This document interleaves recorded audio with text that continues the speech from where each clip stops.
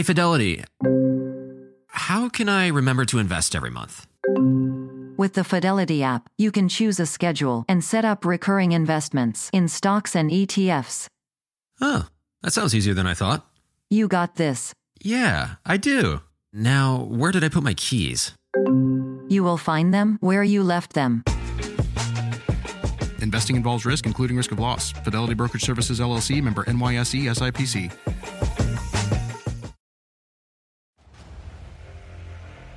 Kingdom of the Planet of the Apes has arrived in IMAX. What a wonderful day! This summer, one movie event will reign. It is our time. They stole my village. I know where they're taking your clan. Bend for your king. Never. Kingdom of the Planet of the Apes, now playing only in theaters. Rated PG-13. Some material may be inappropriate for children under 13. Hello, huge fan listeners. Baseball season is upon us, and no one is more tapped into America's pastime than huge fans of baseball.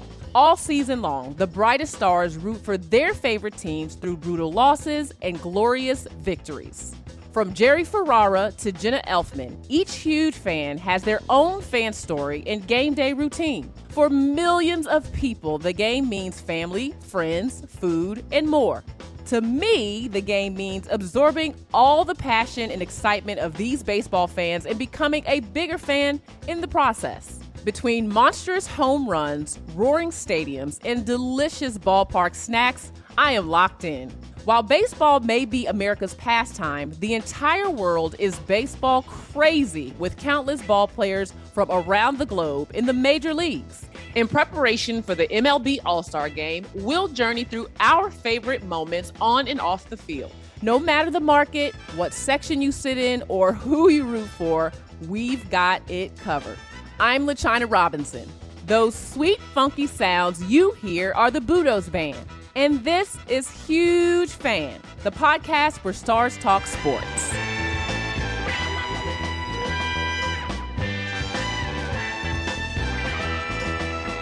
Every guest has a unique fan journey that sets the tone for the show. I learned so much from them, and these stories might surprise you too. Let's take a look at how some of our baseball fanatics became such huge fans. Death Cab for Cuties Ben Gibbard is transported back to his childhood as he travels to the old Kingdome with his father. My first memories of being a Mariners fan are really tied up with the old Kingdome. We had an old kind of fully concrete dome here in Seattle up until I think 2000 or so. And my dad would take me as a kid. I must have been 7 or 8. We would hop on the back of his motorcycle and we'd drive around from Bremerton, where my parents still live and where I was brought up, around the Sound and then to Seattle. And we would sit in these $3 bleacher seats. This is like the early 80s. The teams in the 80s weren't very good, but, I had my favorite players. And because they were our team and you didn't know any better as a kid, you're just like, oh, these are my guys. This is my team. And I grew up loving Alvin Davis and Mark Langston and Spike Owen. And yeah, so, when we were little kids, it was so cheap to go to the ballpark. We would go all the time. Ben riding to the game on the back of his dad's motorcycle surely made a lasting impression. For Patrick Carney, drummer for the Black Keys, taking in the game with family cemented his fandom. Probably around 86 or so when I was 6 years old, going to the game with my dad and my brothers and another family and eating a hot dog. I remember that the tickets were like $3 and no one was in there. But I got very familiar with the roster around 87, 88. I was a super fan. I was obsessed with Joe Carter and Julio Franco. The movie Major League came out probably a year or two after I got into the team. And it was just like, there's a destiny here. They're going to be good one day. It was just amazing the following 6, 7 years watching Cleveland start dominating and go to the World Series twice. It was incredible. My dad, he worked at the Akron Beacon Journal, the newspaper in town, and a bunch of people in the newsroom bought 4 season tickets or something. And so he got 13 games or something. Somehow he won the lottery to get the tickets to, I think it was game 6 of the World Series against the Marlins. And he took me and Cleveland lost and it was snowing. Here is this expansion team from Florida winning the World Series. And I completely gave up on baseball, really, for about the following 10 years. I couldn't do it anymore. When I moved to Nashville around 2010, my neighbor, who became my best friend, Courtney Little is his name. He's obsessed with the Cubs, and he got me right back into baseball. So for the past 10 years, I've just been obsessed with it. A super fan who got a boost from a movie? Who'da thunk it? For Drew Carey, host of The Price is Right, going to Cleveland baseball games was just the thing to do. Man, I would go to games when I lived in Cleveland like all the time. Because when I was growing up, the Cleveland were never like that competitive. And, it was like a 70,000 or 72,000 seat stadium for baseball, which was crazy even back then. But the home opener would get 60,000, something like that. And then the next game would be 18,000. But you could go there, and there were just times when you could go to that 72,000 seat park and there'd be 6,000 people there. And you could get a bleacher ticket for a couple bucks and just, sit with your friends and catch some sun. Or if you bought a ticket, you just buy a cheap general admission ticket. And then the ushers were already pretty cool if you're nice to them, and you just stroll by and wave and sit up in a box seat. And, if the usher was cool, they wouldn't do anything, especially if you just waited till like the fourth inning. We had all kinds of like schemes and plans for like, don't go down in the first inning and make the usher look bad. Just wait a few innings and then kind of wander down like you're looking for something and then have a seat. And if he says something, he'll like ask you to move, but normally you'll be like, whatever, just sit wherever you want. And we used to go to games just at the last minute. If it was summer and we had nothing to do, you're off school, and we can catch a bus and get down there and be there on time, and we just wing it. I loved baseball growing up. That's pretty sweet that Drew got to move around the stadium during less attended games, or at least if the ushers were cool. You know how it is. For Jerry Ferrara of Entourage and Power fame, his fanhood came from one special person in his life. Baseball was my first love when I was a little kid, and that all goes to my mom. My mom was like a diehard Yankee fan. I remember she took me to one of my first games and almost made an incredible catch on a foul ball. I was blown. It's still to this day one of the best efforts on a catch I've ever seen. She didn't hang on to the ball, and some drunk dude pushed her out of the way. This is in 1986. A great catch. So I remember watching a Yankee game where a pitcher threw a no-hitter and lost, which I didn't even think was possible at that point because the Yankees had 4 errors. He walked 8 guys. Andy Hawkins pitched a no-hitter and lost. So that was one of my earlier memories, but the Yankees were always bad. Like, everyone thinks I've had this charmed life as a Yankee fan. They sucked in the 80s and the early 90s. They started getting it together a little bit. And then when Jeter came along and those 90s Yankees, it was an incredible dynasty kind of run. But it was not easy being a Yankee fan when the Mets were great in New York in 86, 87, Strawberry Gooden. My friends used to tease me a lot at a young age. It's always great to see moms getting their kids into sports. But documentarian Ken Burns has an unorthodox road to his Red Sox fandom. Well, it's funny because I'm a convert to the Red Sox. I'm huge. It feels like almost all of my life. But I was born in Brooklyn, never grew up there. So I had this sort of identification with the Dodgers, but not a real one. I lived in Detroit, outside of Detroit, when the Tigers won in '68. And then the whole counterculture stuff, the anti-Vietnam War stuff, baseball seemed like something. So the Mets victory in '69 was kind of a human interest story. I wasn't into the game, and I lost 70 and 71 completely. But in '72, I had gone to college at Hampshire College in Amherst, Massachusetts. A friend of mine had bought a new Sony Trinitron set, and he said, look at this picture. And what was on was the Red Sox, and it was Jim Rice, and it was Carlton Fisk, and it was, Fred Lynn. And I just like a baby chick, I just imprinted and realized, oh, I love this game. I had left it for intellectual reasons. So I have been since 1972, like a diehard, full-on Red Sox fan. All the suffering, all the joy of this millennium. It's great. A New York native as a Red Sox fan? Now I've seen everything.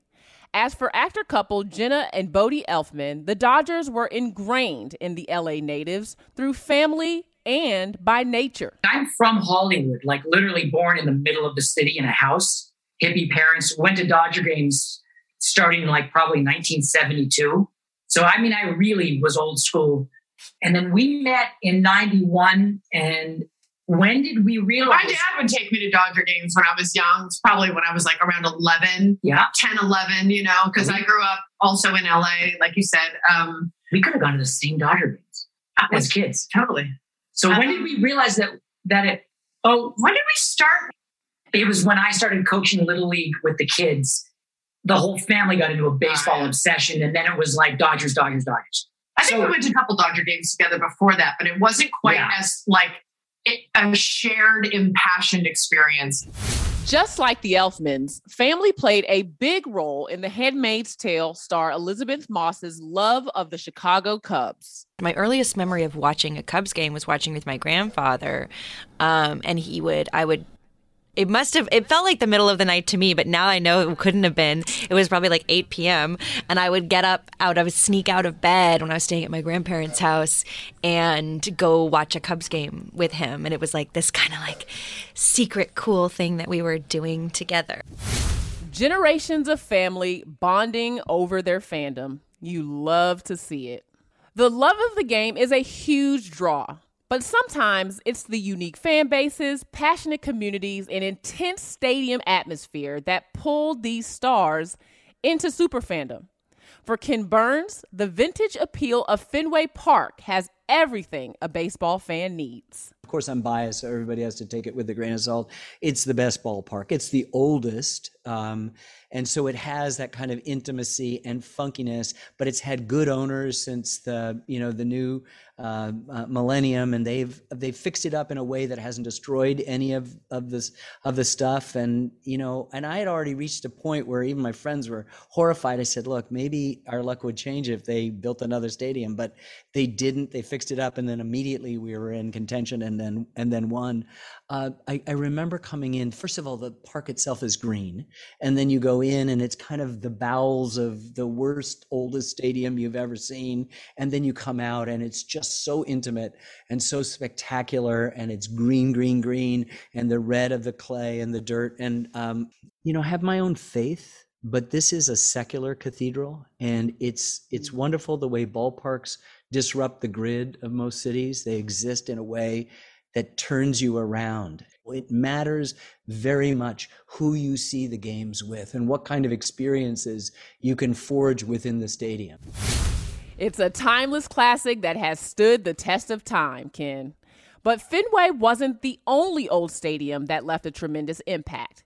Ben Gibbard takes us down memory lane at the Kingdome. Because the Kingdome was such a monolithic, giant building, and our seats were so terrible, we would have to walk up what felt like 10 flights of stairs around the concourse to get up to these seats. So I remember just walking for what felt like forever. And when you have 8-year-old legs, it's like it feels that much farther. I guess like walking into the Kingdome, it didn't have the majesty of Camden Yards or a Yankee Stadium or something, because it was an AstroTurf field with the old, just where the bases were, there was dirt and everything else was AstroTurf. So I don't remember having any kind of majestic feelings about the park, but because there was so little baseball on TV in the 80s, it wasn't like it is now where you can watch every game in every city. There was this kind of feeling of wonder as far as just the fact that those were the guys that I had their baseball cards, and I'd seen them on posters and stuff like that. So that was pretty kind of impactful on me. The look and feel of a stadium can certainly leave a lasting impression. Just ask Jerry Ferrara, who was in awe once he saw Yankee Stadium in person. First time I ever saw anything like on TV than in real life. Mm-hmm. So that transition as a little kid, I jaw-dropping awe. And then like the stadium, which was always felt old, smelled like beer and mustard and all that. Like I could still like close my eyes and really smell what Yankee Stadium smelled like. And it literally was beer and mustard and other stuff. But yeah, it just looked fake to me. I couldn't believe that like that was real. And it looked so much bigger than it did on TV. Like TV, it kind of looked small, obviously. You know what they say, smells can trigger memories. Jerry must be flooded with memories of Yankee Stadium anytime he smells mustard. Patrick Carney remembers some of the oddities in Cleveland's ballpark. I remember being completely aware of how ugly their uniforms were, and also looking around and realizing how many bad seats there were. There were beams everywhere. If somehow they had sold all, 70,000 tickets in there, a good 10,000 of them would be behind beams. That could surely make a game hard to watch, but also definitely hard to forget. Elisabeth Moss just remembers Wrigley Field being ingrained in her upbringing. I just remember going to Wrigleyville. I remember going to the field, but I don't remember exactly which game would have been the first one. Because it just feels like I've always been going, if that makes any sense. You know, it feels like it's such a part of the fabric of my life and upbringing that I don't remember a time when I wasn't going. Now that's true fandom right there. This love of sports isn't just passed down through family traditions, but also built on the field itself.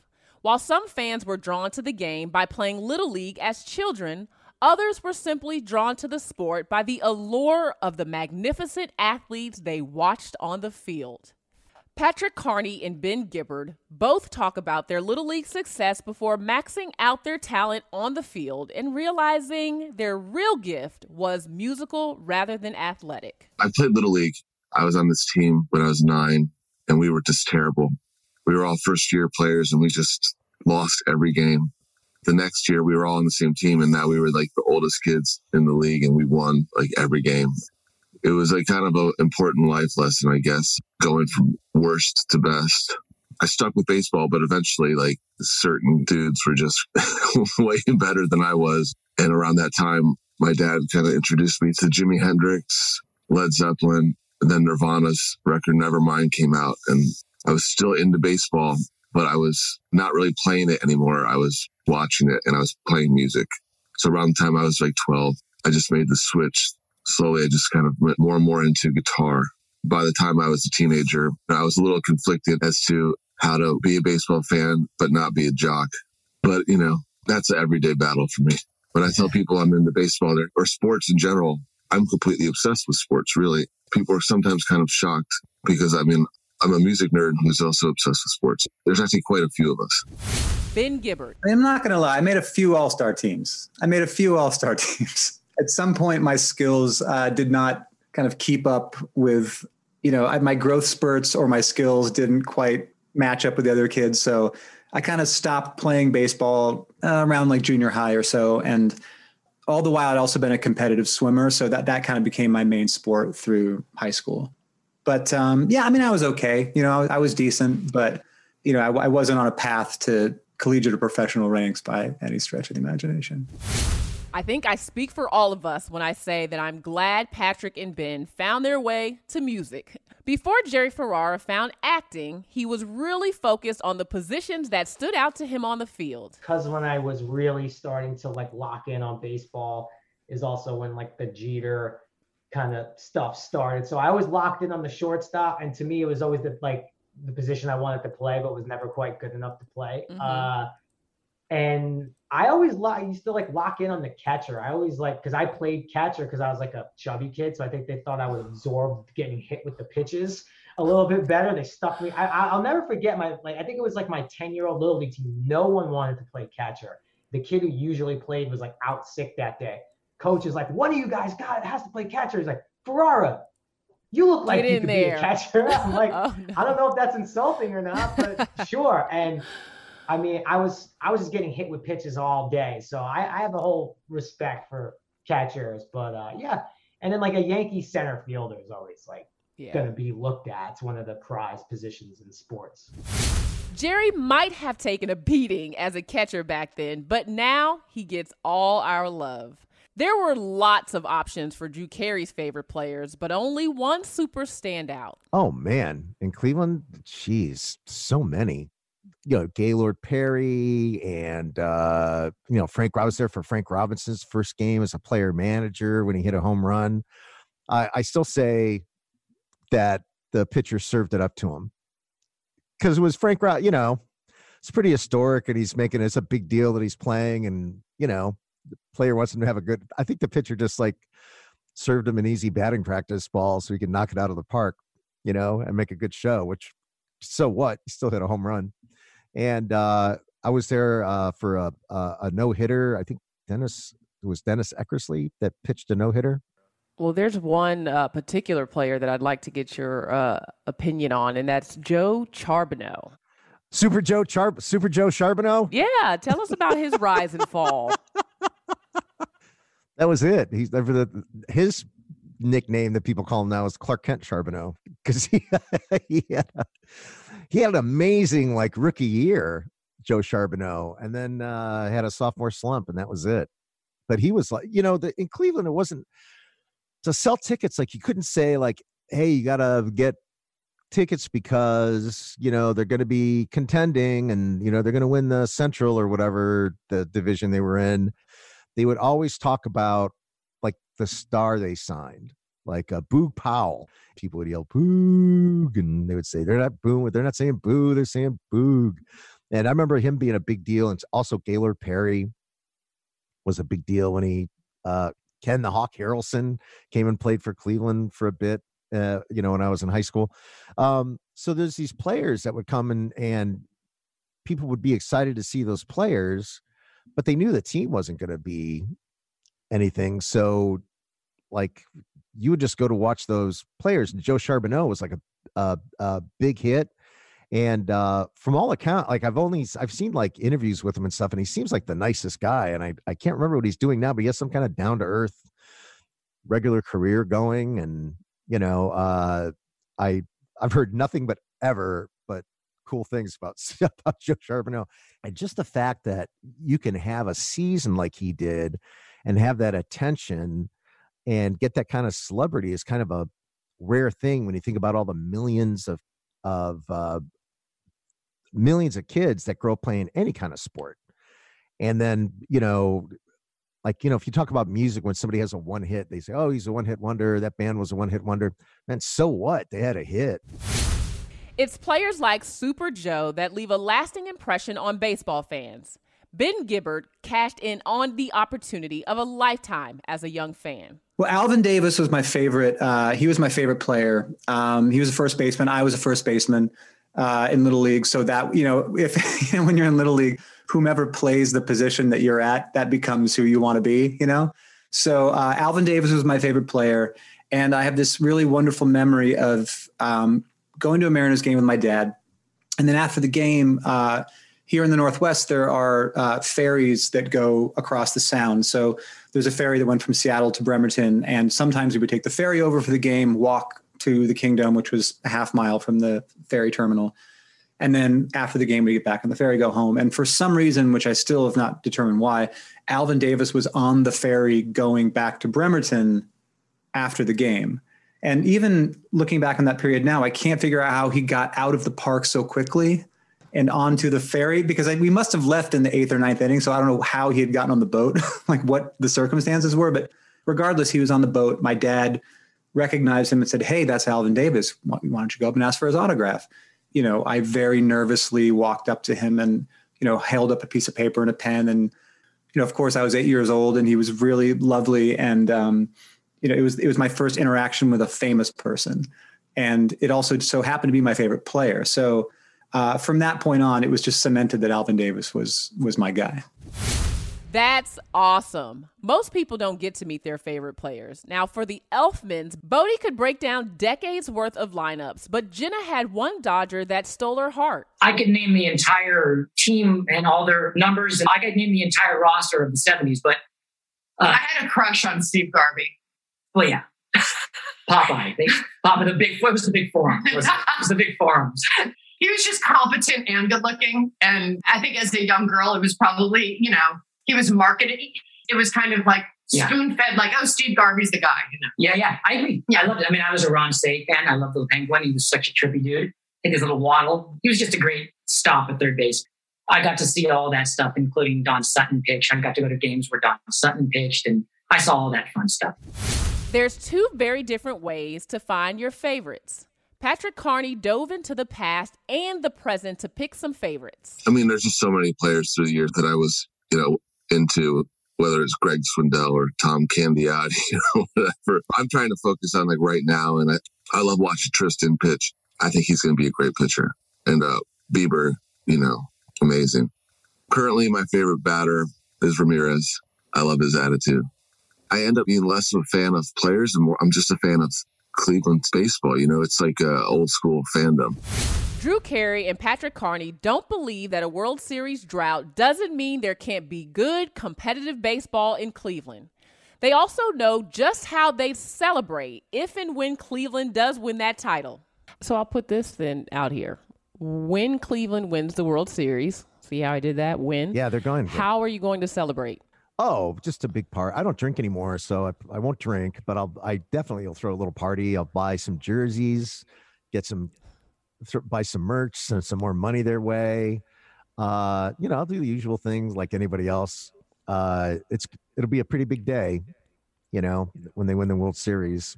I will definitely, man, that Chicago series, when I went out there, I was so primed to buy my Indians World Series championship gear at the, while I was in town. And I ended up with a jacket that just said, World Series on it. Like didn't have any teams, just you were at a World Series game. And I ended up throwing it away because I was so disgusted. I didn't care. I didn't care because we were at the World Series. I wanted to win the stupid World Series, Patrick Carney. Yeah, I mean, I hate to bring this up, but since we're on the topic, Cleveland is now the city that has gone without a World Series title the longest. Talk about not only losing that series, but now having Chicago pass off their losing streak, man. That's got to be rough. Well, I'd rather have the record for something. So at least we can we can hold that title. The last time that Cleveland won a World Series was 1948. My dad was born in 49. I'd just like to see them get a win during my dad's lifetime. That would be good for me. When Cleveland wins the World Series, how are you going to celebrate? I mean, there will be tears when that happens. That's for sure. Jerry Ferrara remembers the dark days in the Bronx before the Yankees were the quote-unquote evil empire. That is before the Yankees reach an unfathomed dynasty and yearly championship aspirations. You mentioned the ghosts of the stadium a little bit before, right? I really think back to getting to the World Series against Atlanta, right? This is 1996, and the Yankees hadn't been in the World Series, I think, since 78 at that point. So in New York, that's a huge stretch to not have a World Series appearance. And, it was 18-year-old Andrew Jones hit 2 home runs in game 1. Fred McGriff hit a home run that gonged off the foul pole. Braves won both games in New York and went up 2-0. And me and my friends at this point, this is Brooklyn, right? So one of my friends kind of lived above a storefront. So we tied a rope around his TV and lowered the TV down from his window so we could set it up on the sidewalk corner. And we just had 25 kids watching, and adult grown-ups walking their dogs would come hang out and watch the game. After the Yankees went down 2-0, okay, there was a church right across the street from my buddy's house. And 10 of us would go. And I'm not making any big religious statements. We went to church, raised Catholic, but we were 15-year-old kids. We were not focused on religion at this point, but we decided to go pray. Right. This is all true. And we went in front of all the statues in the courtyard of this church. And we all were on our knees praying, saying whatever prayers we remembered from Sunday school for the Yankees. And they won 4 straight after that. So they win game 3, and we go back the next day, pray, just like we were all superstitious. So we prayed before every game, and they won 4 games to 2. So that always stands out as a beginning to an incredible era for the Yankees. Ken Burns relished in the Red Sox not only reversing the curse that ended a century's worth of losing to turning the Sox-Yankees rivalry on its head. Well, now it's pretty good. I can't begin to tell you what it was like to sit living in New York in the Bucky Dent game and on a fifth floor walk up in Chelsea and a little black and white TV, and everybody went off to go do something fun at Brighton Beach. But I had to watch this one game, and just how sick I felt, what it felt like, not the Yankees, but when the ball went under Buckner's leg with the Mets, but they're from New York in 86. And then all the other times we're defeated. And then 2003 with Aaron bleeping Boone's home run off Tim Wakefield. I mean, you just never thought. And it's Big Papi, and the whole team, Kevin Millar, he predicted it, beginning of game 4, just wait, if we do this, then we'll get PD, and then we'll get, Shell, and it's exactly what happened. So I've been at the depths of despair as a human being, I suppose I should admit, with the losses that the Red Sox have suffered. And I have been, it's been as great as it's ever been, when they've won. You mentioned 2004. Of the team's 4 World Series championships since breaking the curse, do you have a favorite and why? Well, I think 2007 was just this juggernaut. They just walked through. 2004 has to be it, because I remember I was so humiliated by the first 3 games. I was in New York, and when the Yankees went up, I think early on 2-1, I just said, we're screwed, and a typical Red Sox disaster, existential angst. And my friend was playing at Lincoln Center. And so I went there, and I was hanging out backstage and just sort of licking my wounds. And I remember I went out at intermission, and I heard some Yankee fans say the F word, it's tied. And I just ran out of Lincoln Center, and I called, and I couldn't get through to anybody. And I got through to my daughter, and she goes, you can't believe it. We tied it up. It's unbelievable. And then, I got to do that scene in my updated baseball called The 10th Inning. And that was great. But I think there was something about both the 2013 team. On paper, the Cardinals should have walked over us. And same with 2018, without Cora. I've never seen a manager mean more to a team than Alex Cora in 2018 and this year. The Yankees should have beaten us if history is a guide, and the Rays should have beaten us. Have you ever brought your magic to Walt Disney World like, hey, we came to play? Did you tip your tiara to a Creole princess or get goofy officially? Step up like a boss and save the day? Or see what life's like under the tree of life? Did you? If you could. Would you? When we come through, it's true magic. 'Cause we came to play. Bring the magic at Walt Disney World Resort. Building a portfolio with Fidelity Basket Portfolios is kind of like making a sandwich. It's as simple as picking your stocks and ETFs, sort of like your meats and other toppings, and managing it as one big, juicy investment. Now that's pretty good. Learn more at fidelity.com/baskets. Investing involves risk, including risk of loss. Fidelity Brokerage Services, LLC. Member NYSE SIPC.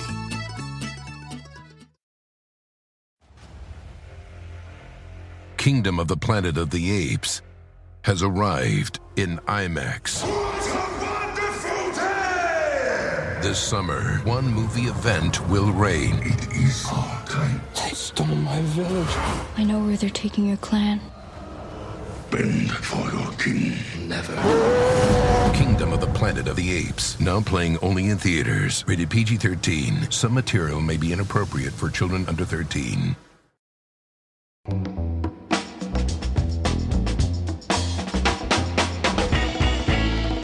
This is Game Day. Game Day really gets into it. We might as well be in the bleachers together when we talk about their favorite ways to take in a game. While some like to be in the stands or a box, others take comfort at home. For example, Ken Burns talks about the loyalty and effort that goes into supporting his New England Red Sox on game day. I live in a tiny little village in New Hampshire. I mean, you understand that when the Red Sox show up in Baltimore. There's a huge percentage of the population at the away thing that are Boston Red Sox fans. But it is not the Boston Red Sox. It is the New England Red Sox. The dividing line is somewhere around New Haven. So south of New Haven, you can fairly accurately predict will be Yankee fans.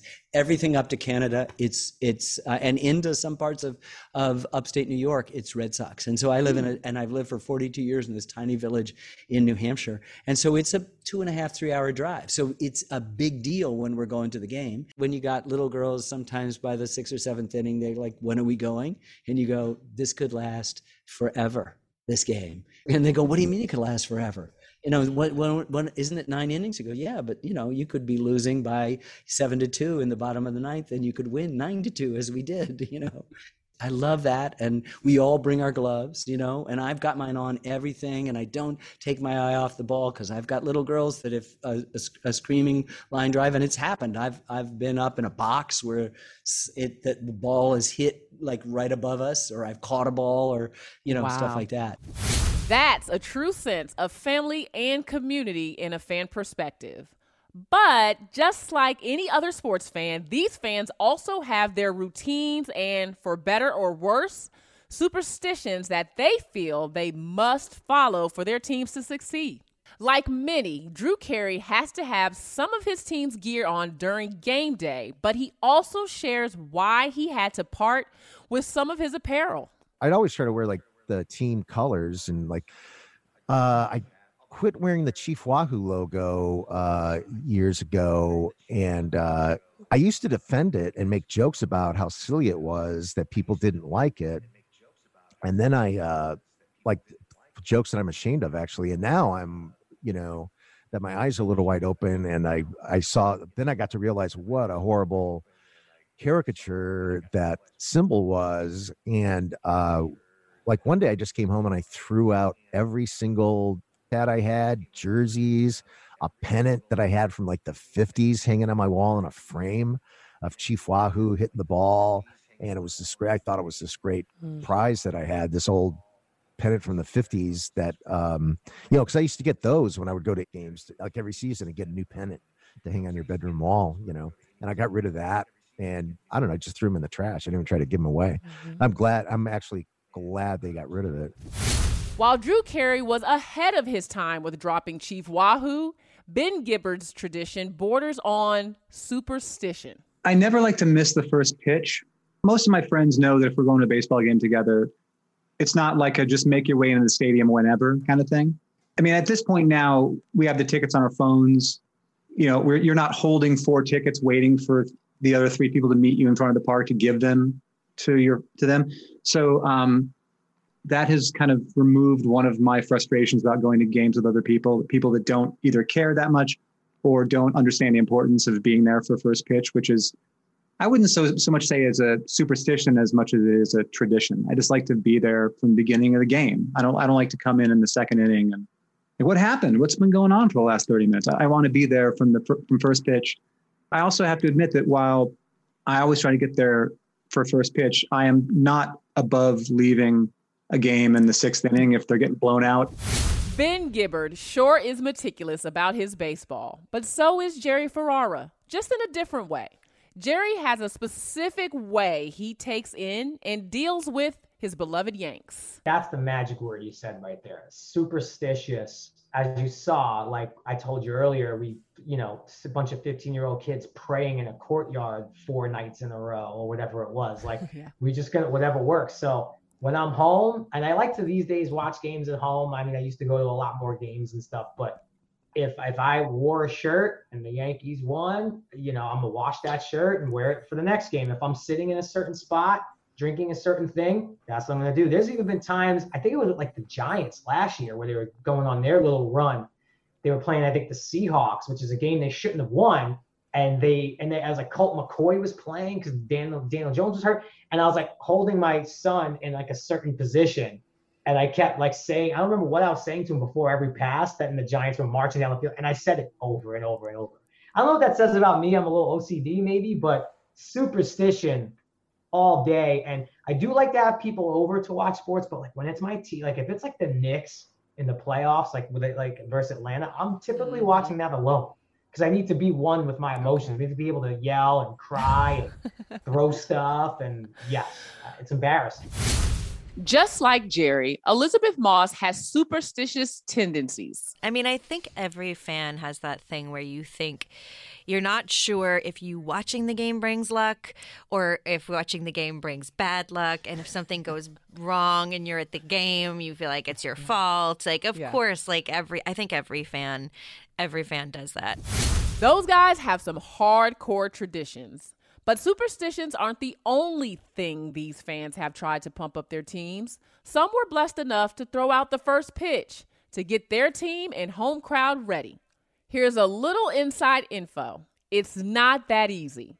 In fact, Jenna Elfman was nervous. She only had one shot to throw out a strike with her 2 opportunities in throwing out the first pitch. She had her sons in the crowd, which I think was a little bit of extra motivation. Spoiler alert, she aced it. She threw out the first pitch from the mound twice. And once was 6 months pregnant. Oh, wow. Okay. Throwing out the cred. I made it to, I was APHIS strike both times. I was doing a TV show at the time and super random. One of our set decorators on the TV show had used to be in the A's, in the minor leagues. So we would, anytime there was a scene I wasn't in or on our lunch break, or I'd come in a little early, we would just drill in the parking lot outside the set throwing pitches. He just taught me to pitch. She threw a strike from the mound. It was incredible. Completely blown away. I've heard that practicing for that pitch versus actually standing on that mound are 2 very different feelings. Was that the case for you? Yes, because here's what happens. When you're practicing, I mean, this is a very rudimentary thing that I'm going to say that, but it's unique for me because it's not my business, it's not my industry. I'm not an athlete, I'm an actress. So what really hit me when I hit that mound is I get one try at this. But when I'm practicing, I'm just like, all right, next time. All right, next. So if I don't get it, better luck next time. Just keep practicing. And then you get up there and there is no next time. So you better get it right. I mean, I just didn't want to be one of those people on YouTube that just throws a shake and I just shakes it, just totally messes up. That was not going to be me as a chick on the mound throwing. I am way too competitive and way too much of a tomboy to mess it up. I thought she killed it. I was blown away. Ben Gippard wasn't so positive about both his attempts. And while he points out worse first pitch attempts, he was more in awe of just being on the mound in front of all those people. The first one I was not. The second one I think I did. When I was living in LA, I actually played in an adult fast pitch, a rec league when I was living in LA, and I pitched in a rec league. So I know how to throw the ball over the plate for the most part. But what's difficult is, when you're throwing a first pitch, at least the way they do it at T-Mobile, now T-Mobile, and I'm sure it's similar other places. You're warming up in the catacombs of the park. So you're somewhere in a hallway and there's a ball boy or ball girl and you're just tossing the ball, warming up. And then you sit idle for 10 minutes waiting for them to call you up to the mound. Well, now you're on a mound. Now you're no longer thrown from a flat, you're on a mound. And to make matters even more complicated, I was never really aware of how large a ballpark was until I was standing on the mound. When you're when you're in the stands, it's made to feel very intimate, due to, architectural magic or something to make you feel like you're closer to the field. But when you're on the mound, you're acutely aware of how gigantic this place is. So you haven't thrown in 10 minutes. You're throwing from a mound because I'm not going to throw from the grass. Screw that. I'm throwing from a mound. And then also you're nervous because there's, tens of thousands of people there. So I think the first one I threw was, I kind of threw it to the backstop, which I was pretty embarrassed about. But the second one, a little high and inside, got it in. And it was fun. I mean, when I see somebody shank a first pitch, I have sympathy for it because I know what they had to do to get to that point.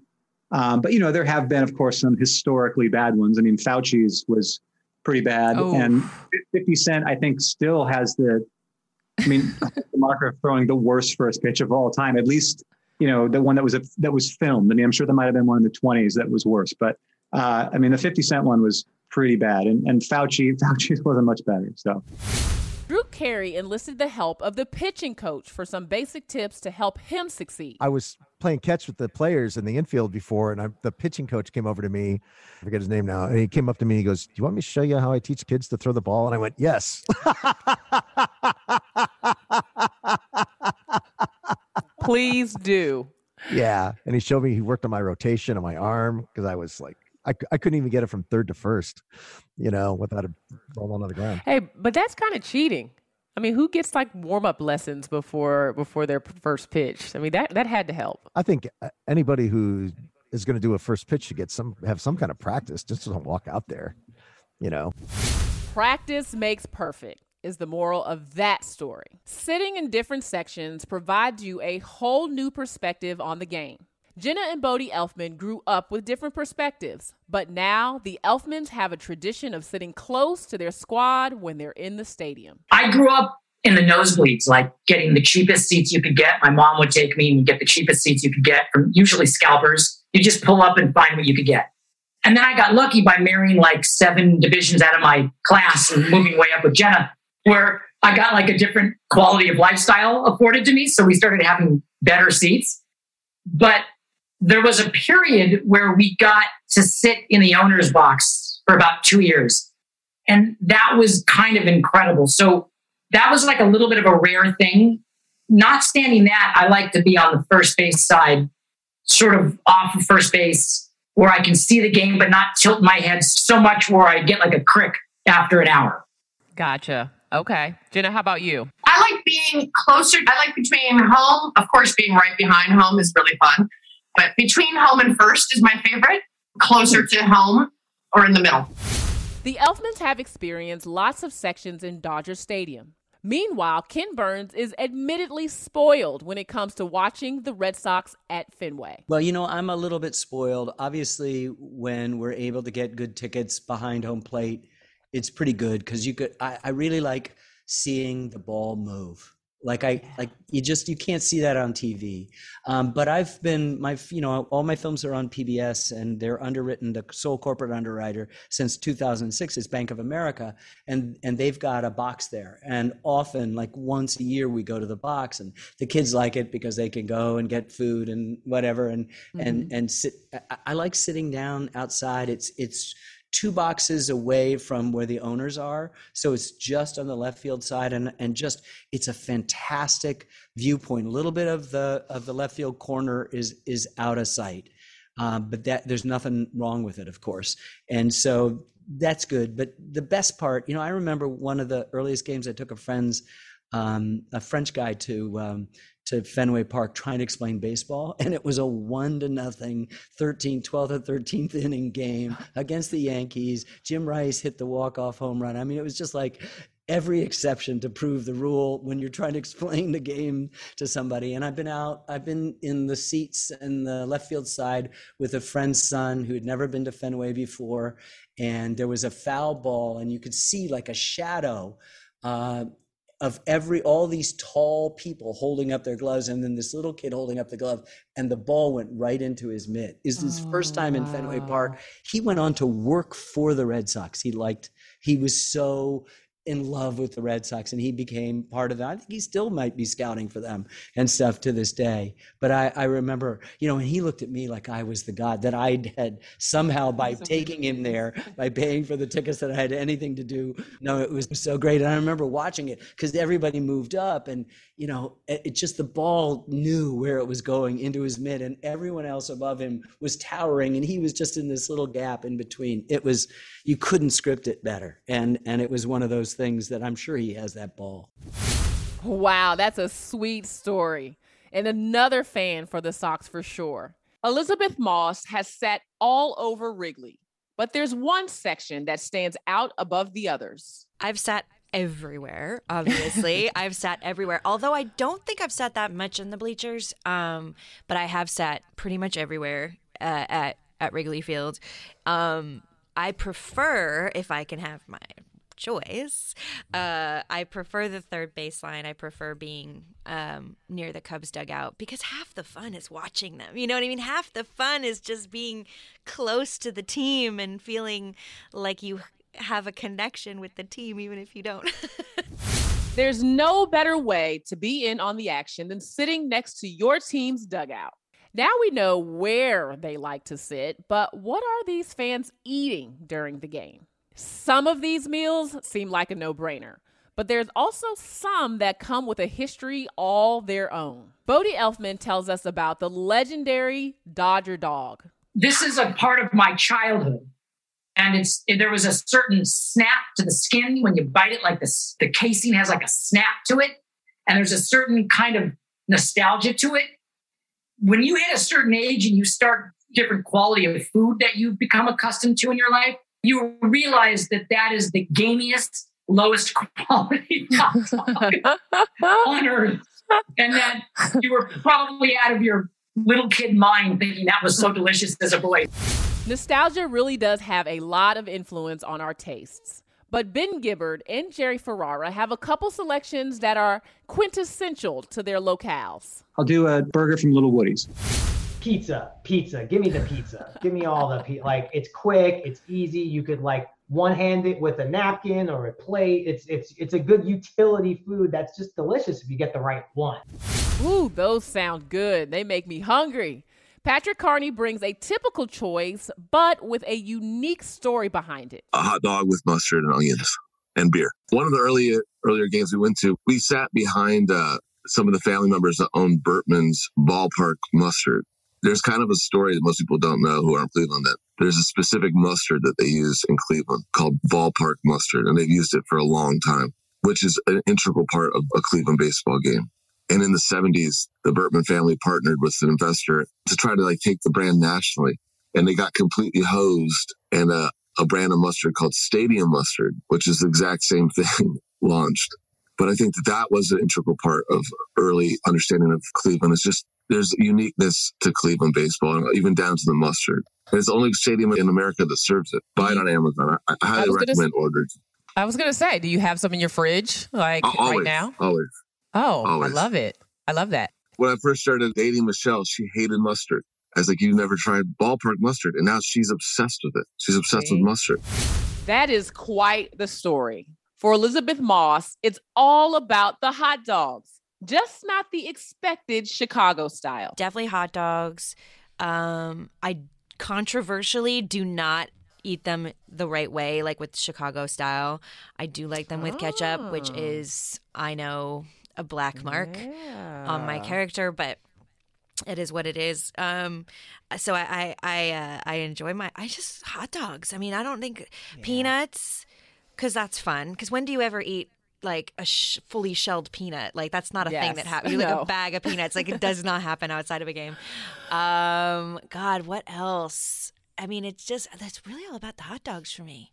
Have you ever brought your magic to Walt Disney World like, hey, we came to play? Did you tip your tiara to a Creole princess or get goofy officially? When we come through, it's true magic, because we came to play at Walt Disney World Resort. Hey, Fidelity. What's it cost to invest with the Fidelity app? Start with as little as $1 with no account fees or trade commissions on U.S. stocks and ETFs. That's music to my ears. I can only talk. Investing involves risk, including risk of loss. Zero account fees apply to retail brokerage accounts only. $0 commission applies to online U.S. equity trades and ETFs and retail Fidelity account. Sell order assessment fee not included. Some account types and securities excluded. Details at fidelity.com/commissions. Fidelity Brokerage Services, LLC, member NYSE, SIPC. Kingdom of the Planet of the Apes has arrived in IMAX. This summer, one movie event will reign. It is our time. They stole my village. I know where they're taking your clan. Bend for your king. Never. Kingdom of the Planet of the Apes. Now playing only in theaters. Rated PG-13. Some material may be inappropriate for children under 13.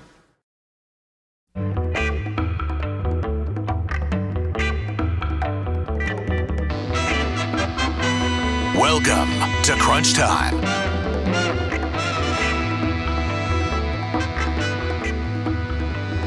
Fans often have that one item that they cherish. You guys have been rocking with me long enough that you know mine is my Patrick Ewing New York Knicks jersey. Can't live without it. But let's hear from some of our guests, Kim Burns, Patrick Carney, and Drew Carey. But first, one of Jerry Ferrara's most prized possessions is a ticket stub to a no-hitter loss. But his top piece is something he can sit with until the end of time. Yeah, I do have over there, I know for those of you only listening to this, that's a chair from the original Yankee Stadium that's on some office wheels. Ken Burns. Most prized Red Sox memorabilia. I have a hat signed by Pedro Martinez. Patrick Carney. Your most prized baseball memorabilia. Signed baseball with Bob Feller. Drew Carey. Your most prized baseball memorabilia.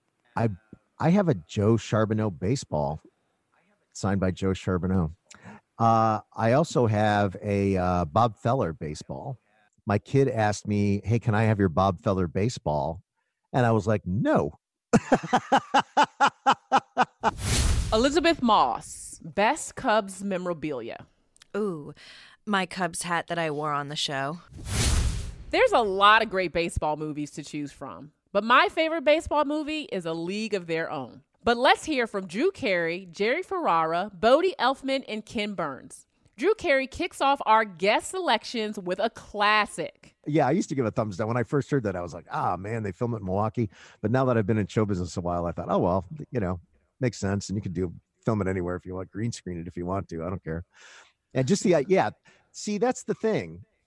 It was funny and everybody in Cleveland liked it because it presented this fantasy that the Cleveland Indians were a good competitive team, which was, it could have easily been taken as an insult, like, oh, the only way we can be a good competitive team and have anything happen is in this fantasy world that you're presenting in this like over the top comedy. And like you couldn't remake Major League now and make it about the Cleveland Indians. You just couldn't, because people would be like, what are you talking about? They're always in the playoffs and they just played, they were just in the championship series, blah, blah, blah. It's just inane that it would have to be a whole different story. And you'd have to pick another team that has this like history of losing forever and ever. And I don't even know who that would be right now, because nobody has a worse record of losing than the Indians when that movie came out. That kind of story could have been about football, hockey, basketball, like you name it. But the Cleveland Indians were such a symbol of futility, and losing. It was really frustrating. Like so that movie was to us like the best thing ever. Jerry Ferrara, best baseball movie. It's a tie between Major League and Sandlot, but I'll say Sandlot for the nostalgia to my childhood. Bodie Elfman, best baseball movie. Bad News Bears, the original, the first one. Ken Burns, best baseball movie. Bull Durham. Those are all so good, but still don't beat out my selection. Next up, Patrick Carney and Kim Burns shared their choices for best individual team in Cleveland and Boston franchise history. 1948. Oh, 2004, I think you got to say. It is clear why Patrick and Ken chose those two World Series teams, but what player stood out as the best or most unsung? Ben Gibbard kicks us off with a greatest and most unsung Mariner. It'd have to be Ken Griffey Jr., right? I mean, there's no other. Most unsung Mariner would be Dae-Ho Lee. Those are some heartwarming choices. But now let's turn our view to the opposition. Rivalries are synonymous with baseball. Every team has one. It's a tradition as old as time. And some fans single out teams as a whole, while others focus in on that one player who always got under their skin.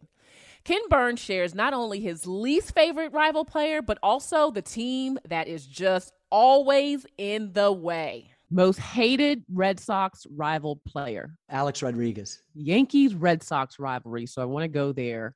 How fun is that rivalry for you? Well, now it's pretty good. I can't begin to tell you what it was like to sit living in New York in the Bucky Dent game and on a 5th floor walk up in Chelsea, and a little black and white TV, and everybody went off to go do something fun at Brighton Beach, but I had to watch this one game, and just how sick I felt, what it felt like, not the Yankees, but when the ball went under Buckner's leg with the Mets, but they're from New York in 86. Ben Gibbard. Favorite team to beat? The Angels, all the way. Can't stand the Angels. Jerry Ferrara. Most hated Yankee rival player? I'm going to say Pedro Martinez for me. Elisabeth Moss. Favorite team to beat? The Dodgers. Those were some pretty decisive picks right there. But it all circles back to the love of the team. We asked our huge fans to describe their huge fandom in a special way. Jerry Ferrara, one word to describe your Yankees fandom. Fortunate. Ben Gibbard. One word to describe your Mariners fandom. Hopeless. Drew Carey. One word to describe your Cleveland baseball fanhood. Man. Loyal. Elisabeth Moss. One word to describe your Cubs fandom. Familial, if that makes any sense, because it's very much a family thing for me. Patrick Carney. One word to describe your Cleveland baseball fanhood. Optimistic. Ken Burns. One word to describe your Red Sox fandom. Essential. Ooh, I don't think we've ever had essential. That's a good one. No, I just don't know what my life would be without my love of the Red Sox. I'm a huge fan. Shout out to everyone for tuning in to this huge fan baseball episode. Also, thanks to our guests who shared their baseball fandom. I'm looking forward to all the action on and off the field. And yes, I'm spoiled. I am in Atlanta with the defending champs, the Braves. So let's go baseball. You can find Huge Fan on Pandora, Stitcher, or wherever you listen to podcasts. If you like the show, please rate, review, and share so other huge fans can find us. And don't forget to follow the show or subscribe in your favorite podcast app so you never miss an episode. That'll do it for this round of Huge Fan, the podcast where stars talk sports. I'm LaChina Robinson. Until next time, keep rooting your guts out. Go Budos Band!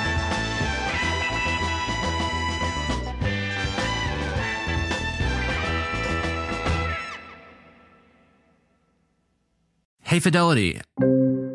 How can I remember to invest every month?